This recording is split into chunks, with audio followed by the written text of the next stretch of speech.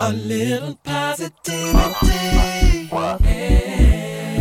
Greetings, fellow joymongers. Welcome to another episode of Joyfully You Life with Dr. Katrina Clark. Today, I am positively thrilled to be joined by Althea Lawton Thompson. She's the president of Aerobics, Yoga, and More, an Atlanta-based corporate wellness company. Althea worked as an executive for GE Capital in several financial services and human resource capacities until a layoff in 1996 gave her the opportunity to do what she was truly passionate about, fitness and wellness. And I can tell you that during my brief connection with Althea, I can actually say this is more than a passion. It is clearly a calling. With a focus on holistic well-being, Althea uses traditional healing practices from around the world to support improved overall health and happier lifestyles. She's a best-selling author, holistic mind-body expert, and all-around amazing human being. Althea, welcome to the podcast. Thank you so much, Katrina. You make me feel all good and gooey on the inside. Thank you. Well, that's how you make me feel. So it's really good to have you with me today. Thank you so much for agreeing to just be in conversation with me today on what I believe is perhaps one of the most important elements of our being well. And I think our conversation is especially timely. I'm a huge tennis fan, and we've got quite a stir, I think, in the mental wellness community right now. Mm-hmm. Over Osaka's decision to withdraw from the French Open because she attempted to create a boundary for herself and her mental well-being by saying, I'm not going to participate in these kinds of activities. And that was met with really what some have described as kind of harsh blowback and criticism from some. And she, rather than being a distraction to the games as well as ensuring that she was doing what she believed to be in her best interest, said, you know what, just going to take a step back from this for a moment. So smart, so intelligent for someone so young. Yeah, I agree. And to be able to do that when it can be very difficult for us, particularly, I think, as women of color, to establish boundaries for ourselves and lovingly and gently, I think, reinforce those boundaries. But even when doing it that way, we still are sometimes just met with what can feel like overly harsh criticism of our desire to establish and protect boundaries for ourselves. You know, what I find interesting is allowing things from the outside to have impact on our insides. What was lovely about the quarantine in 2020 was having a mandated boundary between external interference and some of our internal lives. And so many people had not had that joyful experience of shutting everything out and going inward, sleepingly, being still, eating a meal with family, not rushed to go here or there. And now that the world is opening up, some people are feeling that need to go back out again and be subjective to external requirements of our time, of our being, of our spirit. And I think what Osaka's doing is not requiring a quarantine to step back, step away, and go inward. And I think just turning off news, turning off social media, turning off the telephone, you won't even receive the criticism. Mm-hmm. She won't receive the criticism. It can be out there, but we don't have to receive it. We always have a choice. We always have a choice. Beautiful insight, beautiful insight. And I love this reinforcement of the idea of choice. I will tell you, I was actually having some anxiety about re-entry. I'm a single person and I live alone. And so I've had a lot of alone time. Pre-pandemic, I was one of those people that you just described. I was always running to the next thing and calendar double booked sometimes, and just really always plugged in, always connected, always engaged, and not really being intentional about the things that I was going to do, should be doing, wanted to be doing, and rather just kind of mindlessly did. So this idea of I think re-engaging perhaps a part of the anxiety is around this idea of ensuring that I'm being intentional with my time and with my energy, because that's just so vital, I think, to our overall well-being. Absolutely. It's a form of self-love. Yeah. So what advice would you have for people who might be, as we begin to reopen and emerge and re-engage with one another, what would be some of your loving words of affirmation as we endeavor to step back out into the world, so to speak, and begin being social again with one another? There is always time for me. There is always time for me. A lot of people will say, well, I don't have time for that. There's only 24 hours in a day. What everyone who knows me knows about me is no matter how busy the day may be or my perception of how much time exists, a good portion of that time will be with me by myself. I love to meditate quietly by myself in the morning, typically outside, regardless of the weather. And in the evening, I have to, again, be by myself, usually around sunset or moonrise. And something about that quiet downtime with just me allows me to decompress or to prepare, one or the other, depending on if it's sunrise or sunset. Decompression at the end of the day, preparation in the beginning of the day, and really setting the foundation. And everyone, from my children to my mother, to my husband, to my friends, to my clients, know they will not be able to reach me during those times. There is no phone anywhere near me. I'm not near a computer. There are no electronics anywhere around me because I need time to just be still. And then I can engage with others. And it happens every day, regardless of where I am. I think that's a beautiful practice. A part of what I have shared in Joyfully You is this idea of taking time to be still and know, be still, be quiet. And as a Chopra certified meditation instructor, we certainly follow that twice a day meditation practice. You start out in the morning and you begin with this inward journey, and you do the same thing in the evening. And that is truly the way to give yourself gaps or get breaks with this constantly being plugged in. And so I think that's a beautiful reminder for all of us as we do begin to reemerge and reengage, that we have to continue to make time for ourselves, take time for ourselves, and in doing so, create opportunities to have great clarity about our purpose and intention for ourselves. Yes. Because days quickly turn into weeks and weeks quickly turn into months. And you could easily get through a significant block of time without having been intentional about any of it. Or not even be in touch with yourself. Yeah. And then you look back and you wonder, where did the month go? Where did the week go? Where did the day go? And you realize you've given everything you have to people and things outside of you. And that's not right. It's just not right. It's not fair. It's not right. Equal. I know it's not. It's not. Even the flight attendants, have that kernel of wisdom for us. You have to put your own mask on first before you start rendering aid to others. And absolutely.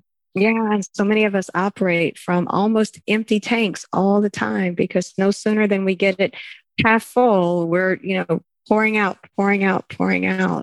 So I feel like that's a really nice segue into this conversation about energy that I wanted to have with you, because your work in this space is just incredible and amazing. And there's just so much that can be said about energy. But I do think it would be helpful, because sometimes I think as a community, there's a shying away from non-traditional modalities. And so I'd like to have at least a brief conversation about Reiki and how it can really be a wonderful tool for dealing with all kinds of things, but in particular, trauma, because we seem to be having quite a bit of trauma individually and collectively as people of color in America, and what that continues to mean. We just came off the 100-year anniversary of the Tulsa Massacre. And I was reading several articles about the post-traumatic stress syndrome of the descendants of that horrific event in American history. And so I just wanted to talk about, what is Reiki and how it can be a tool to support us with dealing with all kinds of things that we find happening in our lives. Yeah, that's a great question. And I want to start with two things. One would be kind of discussing what do we mean by energy in terms of non-traditional, or depending on where you're from, traditional indigenous therapies around energy and what energy means, but then also what is Reiki? What are we even saying? So I'll start with Reiki. Reiki, the word, is a Japanese word, Reiki. That in Japanese breaks up into two words, rei, R-E-I, and K-I, ki. And ki is like energy. It's energy moving through the body. And now that brings me back to the first part, energy. Energy, we can see it at work when we talk about static electricity. If you drag your feet across carpet in the winter and the heat is on, you get a shock, right? Electrical shock. Or some people can move their hair, or you can move lint. Things stick to clothing. That is literal electric energy that we can't see, but we feel it happening between two objects. That same energy runs through our bodies, and it runs along meridians. And when people get acupressure, acupuncture, and massage therapists, acupressurists, acupuncturists are literally moving their fingers, their hands along these meridians in our body, and they can feel gaps or holes where the energy is not flowing as it should in our body. And that's basically what those therapies are for. Now, here in the West, we would call those non-traditional because they're not traditional to us in the West. We believe in medicine, right? But in the East and in most other countries around the world and other continents, those are traditional, indigenous forms of wellness and therapy that keep us not only physically healthy, but also mentally and emotionally healthy. And so when we talk about joy, that's what these therapies mean. And so going back to the word Reiki, Qi means energy. It's the same as Qi in Chinese. It's the same as prana when we're talking about some of the Indian therapies. These are all things that move energy within our body, hence Tai Chi. When you do Tai Chi, you're moving energy. When there's pranayama, that's moving energy through breath work when people are doing yoga. So I wanted to at least break that down. So when we're talking about Reiki, we're talking about a universal energy force moving through the body. And in this particular practice, which was started in the late 1800s by an individual named Usui, U-S-U-I, he believed that we could move energy in individuals by passing our hand over parts of the body, over these meridians and these energy wheels known as chakras within the body. And within the body, there are 144 wheels of intersections of meridians or chakras, 7 of them being main ones, having the most intersections. And when we move our hands, cupped fingers together, slightly curved over these major intersections, we can shift the energy in someone's body. We can sense when it's blocked or clogged, when it's excessive, too much energy, when it's deficient, not enough energy. And each of these energy centers relates to different feelings in real life, whether it's a broken heart, that would be chakra 4 and the heart. Whether it's low self-esteem, a lack of confidence, that would be in the abdomen, around the navel, chakra 3. Maybe it's a lack of flow. It's not having comfortable intimacy sexually or even just relationally. That's a lack in chakra 2 and the genitals. If you're not feeling safe and secure, maybe you're in an abusive relationship. Maybe you've lost your job and you don't know how you're going to pay for your home. That's chakra 1. So that's what Reiki is. It's basically moving the hands over the body, finding areas where there is discomfort or dis-ease, and helping an individual move their own energy so that it can flow for peace, joy, and health in the physical, emotional, and mental body, as well as the spiritual body, especially at the top chakra, the crown at the top of the head. That's a beautiful explanation and description. And I love how you made it so accessible. Well, how would one find a good Reiki practitioner, Reiki master out there? There are Reiki practitioners all over the world, speaking every language, identifying with every gender pronoun known to man and woman. And other, right? Yeah, all the others.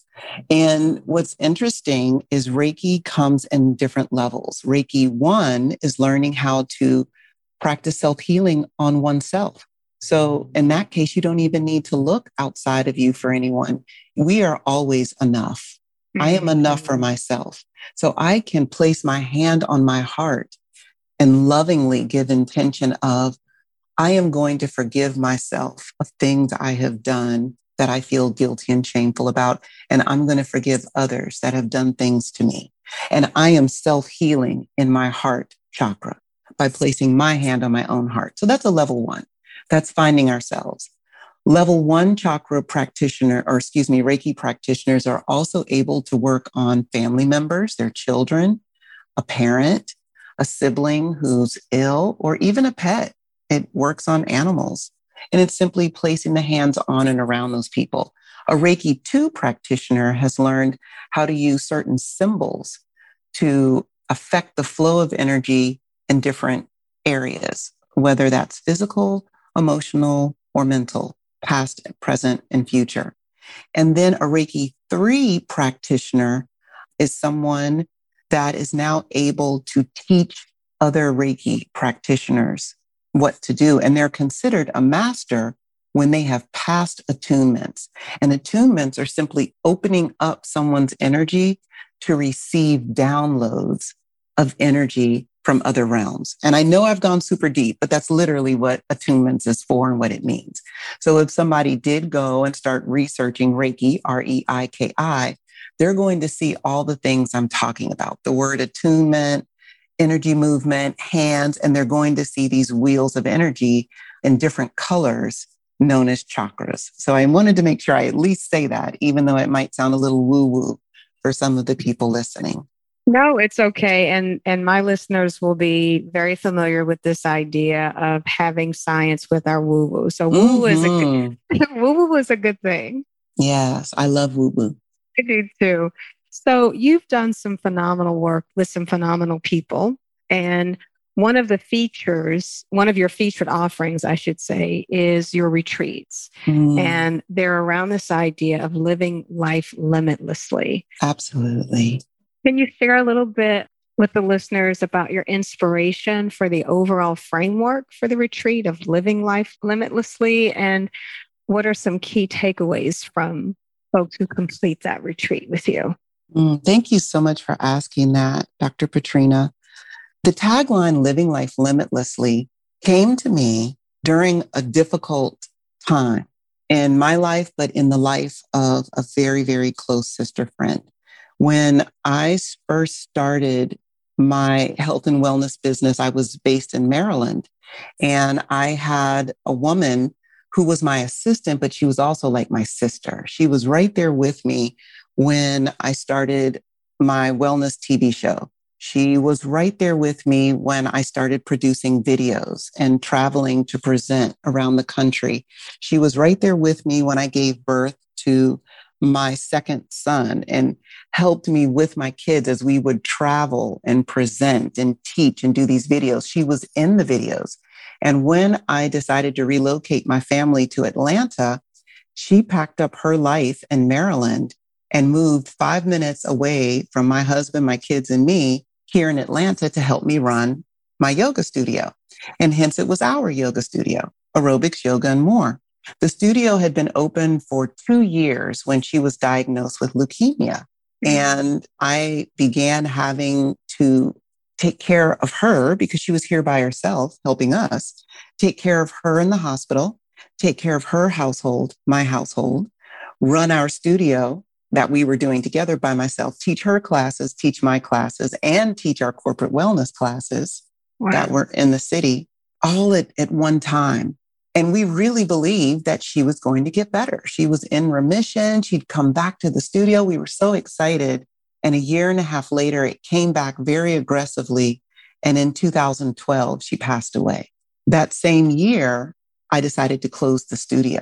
But those last 2 weeks, when we were packing her up from the hospital and moving into hospice, I remember her saying, she was only 47 years old, we've done a lot of things together, Althea. We have done amazing stuff. We've traveled and we made these videos and these TV shows and we opened the studio and we've taught so many people.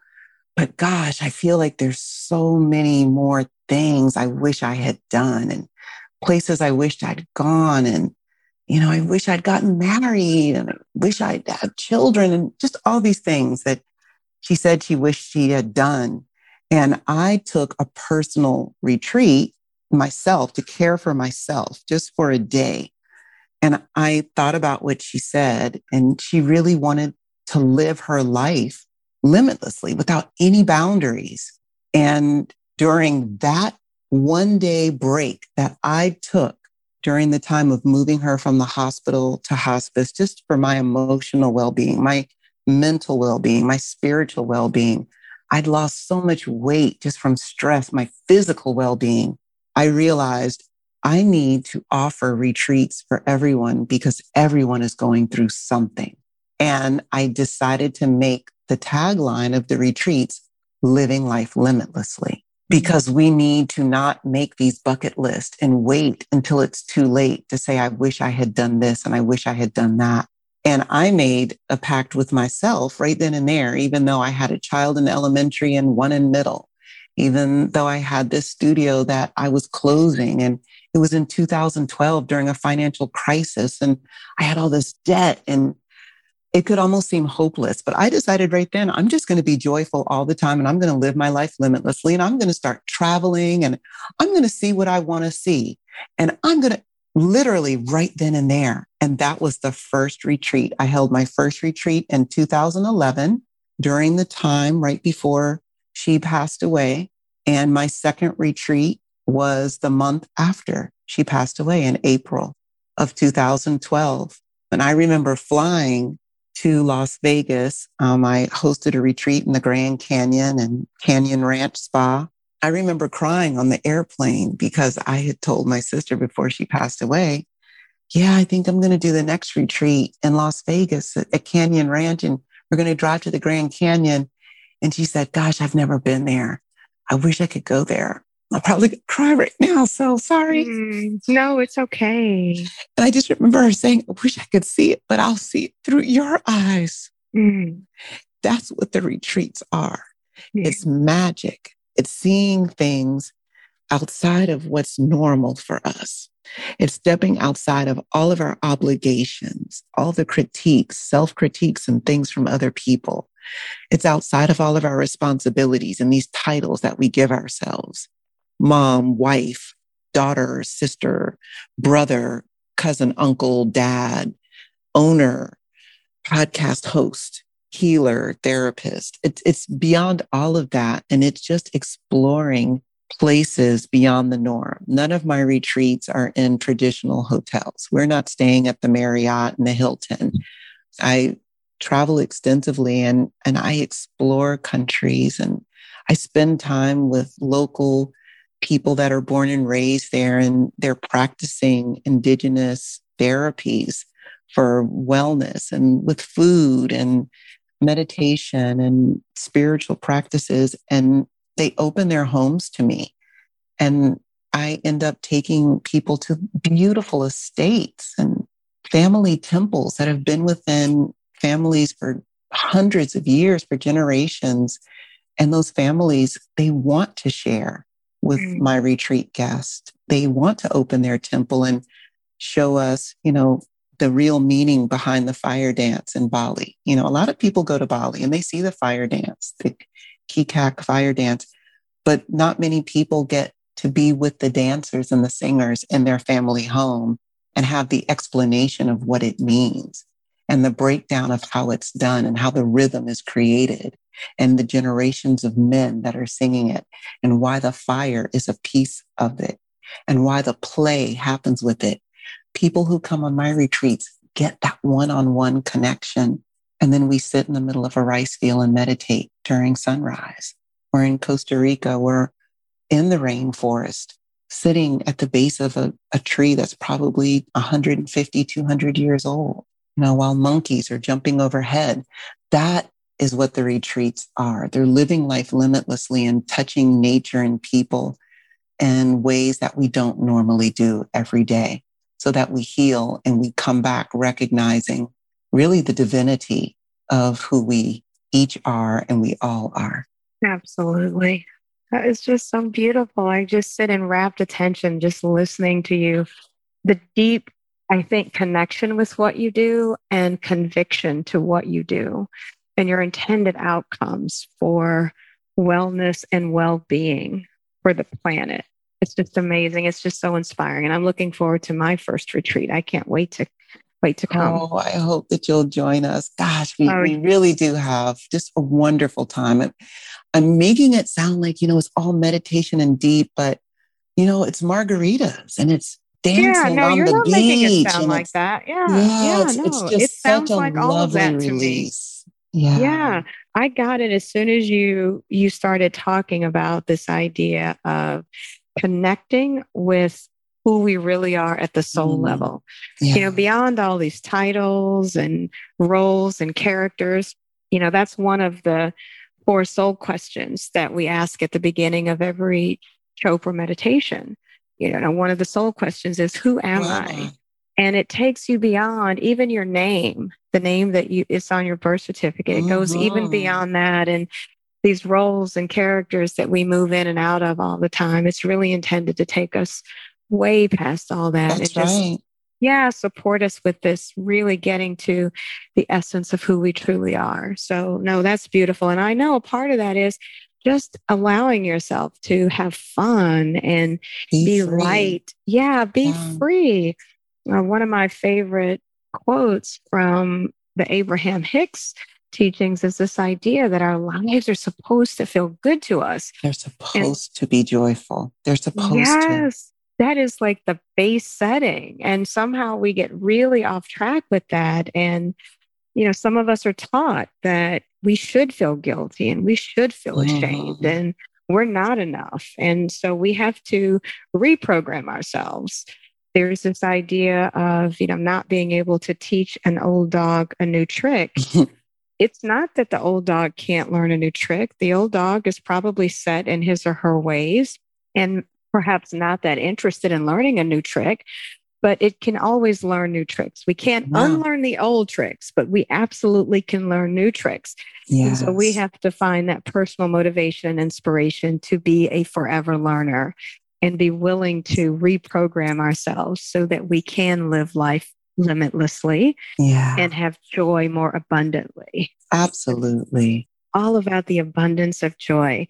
So I wanted to talk to you because I can still feel the deep love connection, the deep soul connection between you and your sister. I mean, there's still an emotional expression about her physical absence. And so for someone as evolved as you, who actually understands that she is indeed with you. Yeah, she really is, like literally. Yeah, that there's still this sometimes sadness about the loss of the physical aspect of that connection, which I think speaks to the importance of physical connection. So Jada Pinkett Smith, there was a joke made about her describing an intimate relationship that she'd had while she was married to Will as an entanglement.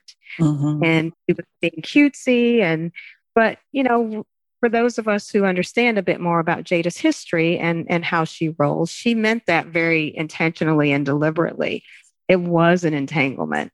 And so in following, for example, some of Bruce Lipton's work where he talks about energy connections and coherence, we know that, and I think even within our own community, there's this adage of, be careful who you touch and who you let touch you. That's right. So can you talk a little bit about this idea of entanglement and physical connection and the importance of being intentional about it? I love that you brought this up.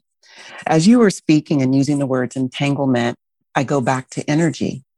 We have invisible cords of energy emanating from each one of us.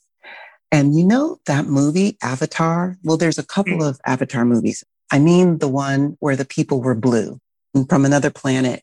And when they want to connect with their horse, the one that could fly, they literally take their tail and they plug it in and they connect to this other animal, right? And then they become one. That's what we're doing. We have invisible cords. And when we physically come in contact with someone, our cords are entangling with one another. When you use the term, be careful who you touch and who you let touch you, even energetically, we need to be very careful about whose energy we allow to come into our being, into our energy space around us, and then into our physical being, because that energy can have an impact on us. It can be a negative impact. It can be a positive impact, right? But we have some control over that and we can protect our energy. So we talk about that quite often, right? Protect your energy, don't let everybody in your space. And I'm sure that you've probably talked about that on your podcast. You talk about that with your clients and patients and people that come to you. And some of that protection should be done intentionally with our words. When I prepare to perform Reiki on someone, moving my hands over someone's physical space or in distance healing, having their image in front of me through a picture or virtually in Zoom or WebEx, however I choose to do that, I say an intentional protection. I protect my physical, emotional, mental, and spiritual body from any energy that does not serve my highest good. And I protect the individual that I'm working with physically, emotionally, mentally, and spiritually from any energy that is not theirs and does not protect or lift up their highest good. I say that before I begin any Reiki session. So I am intentionally putting boundaries so that the only thing that can get in is something that is positively enhancing us for our greater good, for our higher selves. And I think all of us should operate in that way when interacting with anyone, whether it's our mother and father, a sibling, a spouse, our partner, our children, our close friends, because all energy is not necessary to be connected to us, entangled with these invisible cords that are emanating from us, plugged in like the avatar. Sometimes we need to unplug. We have to disconnect. Hence that time, as you said, in the morning and in the evening, those 2 times of being with self or grounding even, spending time in nature with bare feet and ridding energy that's not conducive to our well-being and uplifting our abundant joy, letting that go into the earth, but then also thanking the earth for taking it. For receiving it, yes. Yeah, like thank you, earth, for doing that. Now, I'm just not going to use you as a dumping ground, but then also asking you to please recycle that energy and then feed me with positive energy, positivity. And so that's what grounding and earthing is, like releasing and receiving the reciprocity of it. And then maybe also giving some good energy to the earth. I dig my fingers down into the dirt and I'm connecting with the grid of all that's living. There's a grid between these trees and these plants and these flowers that we see up top. But down below, they are all connected. And so I just want to tap in and I want to give them some love too. So I'm not just receiving, I'm also giving you some of my love intentionally. So that's how I feel about entanglements and protection. I love that. And there were a couple of things I wanted to highlight from that. One is, sometimes we operate as though it's an all or nothing proposition. You can be in a relationship with a person and recognize and appreciate that energetically in a particular moment, it's not a good time to entangle. And so you don't have to completely sever the connection to another person. But what you can choose to intentionally do is not perpetuate an energetic vibration that's not serving both of your highest good. That's right. Just acknowledging that, hey, let's table this. Let's do this at another time. And, I set the intention to go dig in the dirt so I can come to this, come to the conversation in a better grounded place. And I love the second point that I really wanted to underscore that you made is this idea of being a giver as much as you are a receiver. a lot of times our mindset and our set point is, kind of what's in it for me? What can I get from this? What can I take from this? But I am definitely one of those, and it sounds like you are as well, who operates in I'm going to put out what I'd like to get back and trust that in the giving, the receiving takes care of itself. Absolutely. I completely concur. I am you and you are I. Yeah, we're one and the same. We're one and the same. There's no separateness. And that's where we really do find, I think, the true magic in living limitlessly. We don't have to isolate and segregate, but recognizing that, we all have all characteristics and all traits, and we don't have to create these tiers of goodness or tiers, TIERS. It's interesting, as I was thinking, I should spell that out because we could also do the TEARS, right? But tiers of goodness and tiers of badness, that we're all the same. And each of us, I think you mentioned this earlier, each of us is capable of any particular thing and a set of circumstances unique to us to bring out that characteristic. So no need for us to get all haughty about our ability to act a certain way. Right? Exactly. Because it's not real, actually. That's a part of the limits, is believing that there are these levels and these pieces and someone is better than, greater than, more connected than. That living limitlessly is also living labellessly. Oh, I love that. Yeah, let's just strip all that away. Because on the one end, it can be pretense and it can be like this, I am other. But when it's not on what we would consider sort of the elevated scale, then it can actually be a form of oppression. And we can unintentionally oppress our fellow brothers and sisters in ways that we would never want to if we were really operating in this heart space. Absolutely. Well, we're nearing the end of our time, and I want to be very respectful and mindful of your time. Is there something in particular that you had hoped to be able to share that hasn't yet had an opportunity to come out in our conversation today? I think we've really covered it all. Just living life limitlessly, finding your joy all the time, and knowing that God lives within, and we are all one and the same and equal and able to manifest. We've touched on the most important pieces, I think. Well, I'm delighted to hear you say that. And I typically ask my guests what's bringing them joy these days in particular. Is there anything in particular that's bringing you joy these days? What's interesting? I'm going to say something that you would not expect. Clubhouse, an app, is bringing me joy. And it's not for the reason that some people might think.